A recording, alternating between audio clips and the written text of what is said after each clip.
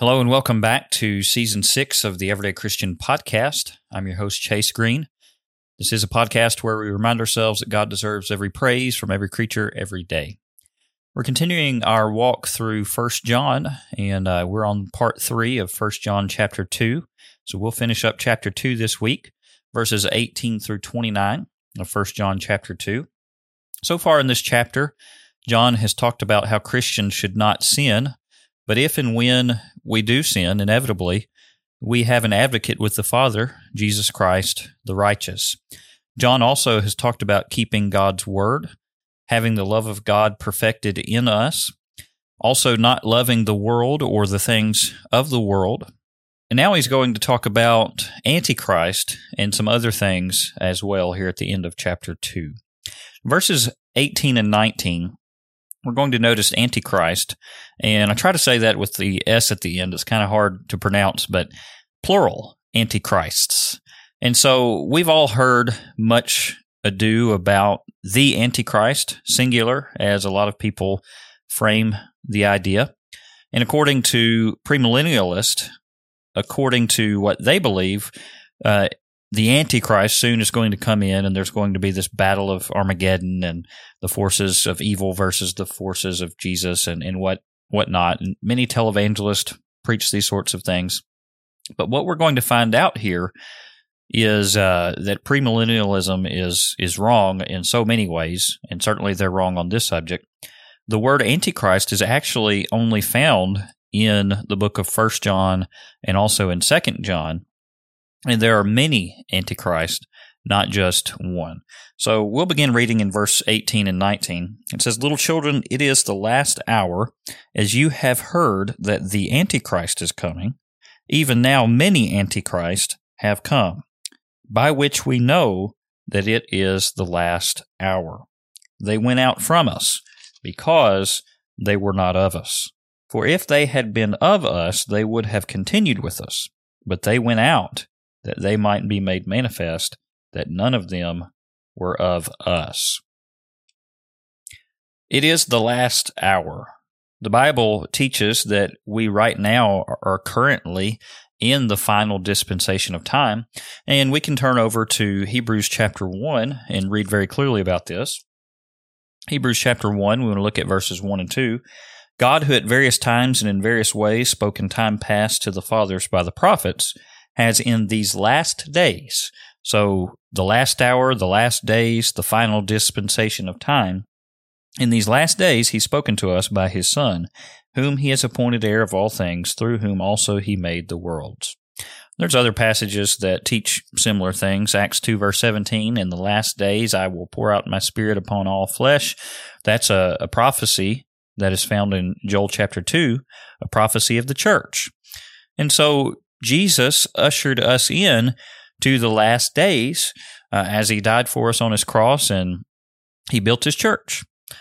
Now, we are in the last dispensation of time, and when it comes to this idea of Antichrist, again, John says here in verse 18, "Little children, it is the last hour, as you have heard that the Antichrist is coming.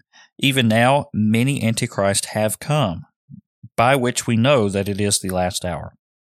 So, in other words, what is this teaching? This is teaching that Antichrist, again, plural, have been in the world since the first century, since the final dispensation of time was ushered in after the death of Christ on his cross. Now, what is Antichrist? Well, Antichrist is anything or anyone that is, get ready for this, anti-Christ, against Christ. So let's look at some other passages that deal with the idea of anti-Christ. 1 John 2, verse 22, just a few verses down. It says, "Who is a liar, but he who denies that Jesus is the Christ." Who is a liar, except one who denies that Jesus is the Christ? He is anti-Christ, who denies the Father and the Son. So this flat out defines what an antichrist is. 1 John chapter 4, verse number 3, "And every spirit that does not confess that Jesus Christ has come in the flesh is not of God. and this is the spirit of the Antichrist, which you have heard was coming and is now already in the world. So just these verses that we're looking at, if you're talking to a premillennialist, you can show them, hey, look, Antichrist, and even when it says the Antichrist in a couple of the verses, this is teaching that there are many, plural, but also it does say the Antichrist a couple of times too. But when did that occur? Well, it happened when the final dispensation of time came, and that took place in the first century. But 2 John chapter 1, we'll look at that one also. 2 John 1 and verse number 7 says, "For many deceivers have gone out into the world, who do not confess Jesus Christ as coming in the flesh," very similar to what we just read. And it says, this is a deceiver and an antichrist. Again, it's against Christ, against his truth, to deny that Jesus came in the flesh. So we've got a very clear definition here. There are also many antichrists, as we have said, and they have been for a very long time. Now, I want us to turn and read another couple of passages that don't mention the word antichrist, but still, I believe, the same concept. Matthew chapter 24, Jesus talks about false Christ that would come. Matthew 24, we're going to look at verses 5 and 24. Matthew 24, verse number 5, and also verse 24. Verse 5 says, "For many will come in my name, saying, I am the Christ, and will deceive many." What had John just said? These are deceivers. So same concept. And then verse 24, "For false Christ and false prophets will rise and show great signs and wonders to deceive, if possible, even the elect." So these would be anti-Christ. They're against Christ because they're false Christ and they're false prophets. What about the man of sin? 2 Thessalonians chapter 2. 2 Thessalonians chapter 2, we want to look at verses 3 and 4. It says, "Let no one deceive you by any means, for that day will not come unless the falling away comes first, and the man of sin is revealed, the son of perdition, who opposes and exalts himself above all that is called God or that is worshipped." So he's exalting himself above God, exalting himself above the one who is rightly worshipped. Well, what is that? That's anti-Christ, right? It's against Christ. If there's someone that is exalting himself above Christ, who is due our worship. And it goes on and it says, "So that he sits as God." He sits like God in the temple of God, showing himself that he is God. So this is blasphemy. This is somebody who is not God, but is claiming to be such. And that is what? That's anti-Christ. It's against Christ. That's, again, 2 Thessalonians 2, verses 3 and 4. There have been different ideas posed as to who this might be. A lot of people think that maybe it's the Jewish high priest, with the Jews being against Christians in the first century. Others have suggested that maybe it has to do with the Pope. I tend to agree with maybe Brother Guy in Woods that it might have been the Pope. But either way, it's somebody who is exalting himself as a godlike figure, but is not God and is not worthy of worship. So this person is against Christ. He's anti-Christ. Well, when did these things take place? They took place in the first century. We're not looking for someone future who is anti-Christ. Now, there are many anti-Christ even today, aren't there? There are lots of people who are against Christ. Verse number 19, again, it says, "They went out from us, but they were not of us. For if they had been of us, they would have continued with us, but they went out, that they might be made manifest that none of them were of us." So in other words, these were individuals who evidently were included in the membership, we might say, of the church. They were certainly among the church, but their true colors showed. And come to find out, they actually were not faithful Christians. Maybe at one point they maybe might have been faithful members of the church, but they quickly fell out of true faithfulness. Maybe they even remained in the pews, so to speak. But they were actually false teachers. They were trying to create a following for themselves, teaching false doctrine. So they were anti-Christ. Now, verses 20 through 27, I don't want to get bogged down in the weeds of this as far as the word anointing, but an anointing of truth is the idea here. He's using a play on words, and we know this because if you look at the original Greek, we're going to see the same word used not only for Christ, but also for the idea of anointing. Why? Well, what does Jesus Christ mean? Jesus Christ means Jesus the Anointed One, the King, the Messiah, that sort of thing. So when you think about this idea of anointing, you need to keep that in mind. So Christos in the Greek, Jesus Christos, Jesus the Anointed One. And so when John uses the word, you have an anointing from the Holy One, the Greek, again, is the word Christoi. And so it's a play on words, if you will. So verse number 20 says, but you have an anointing from the Holy One, and you know all things. We can know all things through Jesus Christ. Now, do we literally know all things? Like, are we omniscient like God is? Well, no, that's not what this is talking about. But I think it is in reference to 2 Peter 1, verse 3, the idea there, we can know all things that pertain to life and godliness through the knowledge of Him who has called us by glory and virtue. So through the knowledge of Christ, we can know everything that we need to know to have eternal life. That's the idea here in verse number 20. Verse 21 says, I have not written to you because you do not know the truth, but because you know it, and that no lie is of the truth. Basically, John tells us, look, you already know these things, but I'm having to remind you of them.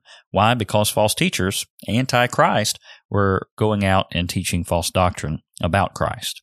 Verse number 22, who is a liar but he who denies that Jesus is the Christ? He is anti-Christ, who denies the Father and the Son. Again, the Jews would have been denying this at the time. Eventually, the Catholic heresies are going to, well, I guess they accepted Christ per se, but they still had a lot of damnable heresies that they were involved in. Also, the Gnostics, John, the Apostle John deals with the Gnostics a lot. The Gnostics had some very strange beliefs, such as they believed that Jesus did not really come in the flesh. He was more of like a hologram kind of figure on the cross, and just a lot of terrible doctrine came out of the Gnostics. And so John has to address this in his epistles, in his gospel account as well. So the very definition of a liar, the penultimate liar, if you will, is one who denies that Jesus is the Christ, the Savior of the world, the Son of God. Verse number 23, whoever denies the Son does not have the Father either. He who acknowledges the Son has the Father also. Now, the Jews, certainly, they believed in God the Father, but they did not believe in God the Son. Well, if you don't accept God the Son, then you can't have God the Father either. And vice versa as well. Verse number 24, therefore let that abide in you which you heard from the beginning. If what you heard from the beginning abides in you, you also will abide in the Son and in the Father. So a reminder of what they had heard from the beginning, the truth of Jesus' gospel. And they had heard the truth.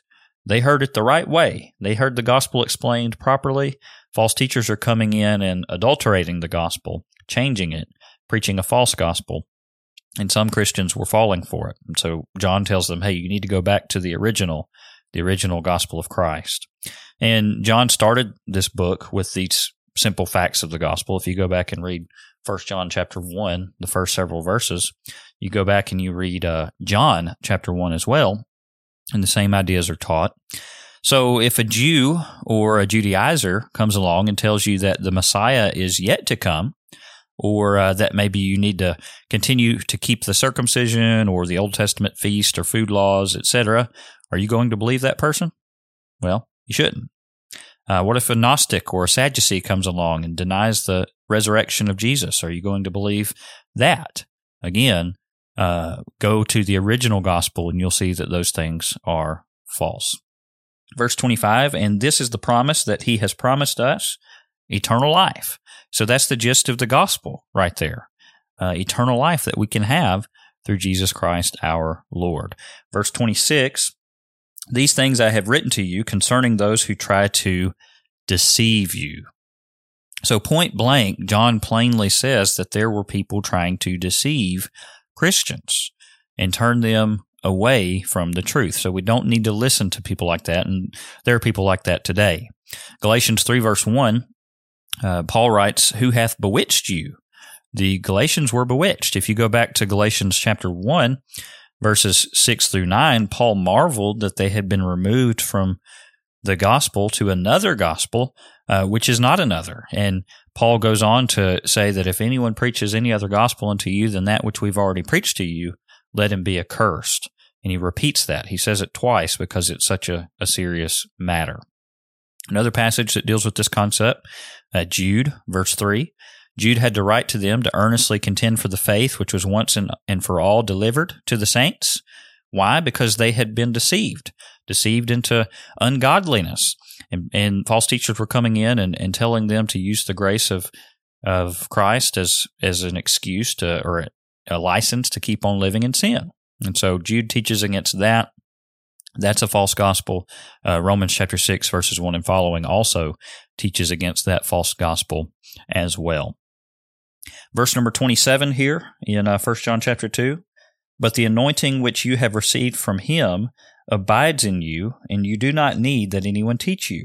But as the same anointing teaches you concerning all things, and is true, and is not a lie, and just as it has taught you, you will abide in him. So again, John points out that they should already know all of these things. This is just a reminder. Probably some mention here of the miraculous era with the miraculous ability to discern the spirits. There were people, there were regular Christians who had that particular miraculous gift, and they could have known very readily, hey, these guys are false teachers. We don't need to listen to these guys. Finally, this last section, verse 27, the second part, on to verse 29, the idea of abiding in Christ. So again, the second part of verse 27, it says, but as the same anointing teaches you concerning all things, and is true, and is not a lie, and just as it has taught you, you will abide in him. Verse 28, and now, little children, abide in him, that when he appears, we may have confidence and not be ashamed before him at his coming. So what does this plainly teach about the idea of the impossibility of falling, the false idea of perseverance of the saints, or once saved, always saved, whatever you want to call it? It tells us that it's false. We have to abide in Christ. What does that mean? That means we have to remain in him. We must remain in Christ till the end. Unfortunately, there are many Christians who fall away. And those who John is addressing here, the Antichrist, people who had fallen away and started preaching false doctrine. Well, John is reminding Christians that if they succumb to these false doctrines, then they also will fall away. Thus, they need to remember and make sure that they abide in Jesus Christ. Verse number 29, it says, if you know that he is righteous, you know that everyone who practices righteousness is born of him. We know that Jesus is righteous, and we know that everyone who practices righteousness with him, walking in his light, walking in the steps of the Savior, as we sometimes sing, is born of him. We need to make sure that we're walking in his light. We need to make sure that when we do sin, that we take that to the Lord in prayer. We're so thankful that we have an advocate with the Father to carry our prayers to the Father, so that when we do sin, we can repent of those things and confess those sins and be forgiven as we walk in the light. His blood will cleanse us of those sins as we repent. So let's think about these things this week that we've studied in 1 John chapter 2. Again, let's not fall for the false doctrines that are so rampant around us. Let's not get caught up in Antichrist. Also, let's not look for some future Antichrist, because the Antichrist are already here. They're anybody who preaches a doctrine that is contrary to the doctrine of Christ. False teachers will continue to reign throughout time as long as the earth stands in its final dispensation of time. Unfortunately, many people are deceived by Antichrist false teachers. But those who do abide with Christ in the truth will be just fine on the day of judgment. I hope that you've enjoyed this study of 1 John chapter 2. Lord willing, next week we will get into the first part of 1 John chapter 3 on the Everyday Christian Podcast. Thank you so much for listening to this episode on the Scattered Abroad Network. We are grateful for your continued support as well as your continued prayers. If you would like to find out more about our network, please visit our website at scatteredabroad.org. We look forward to studying with you again soon. May God bless you.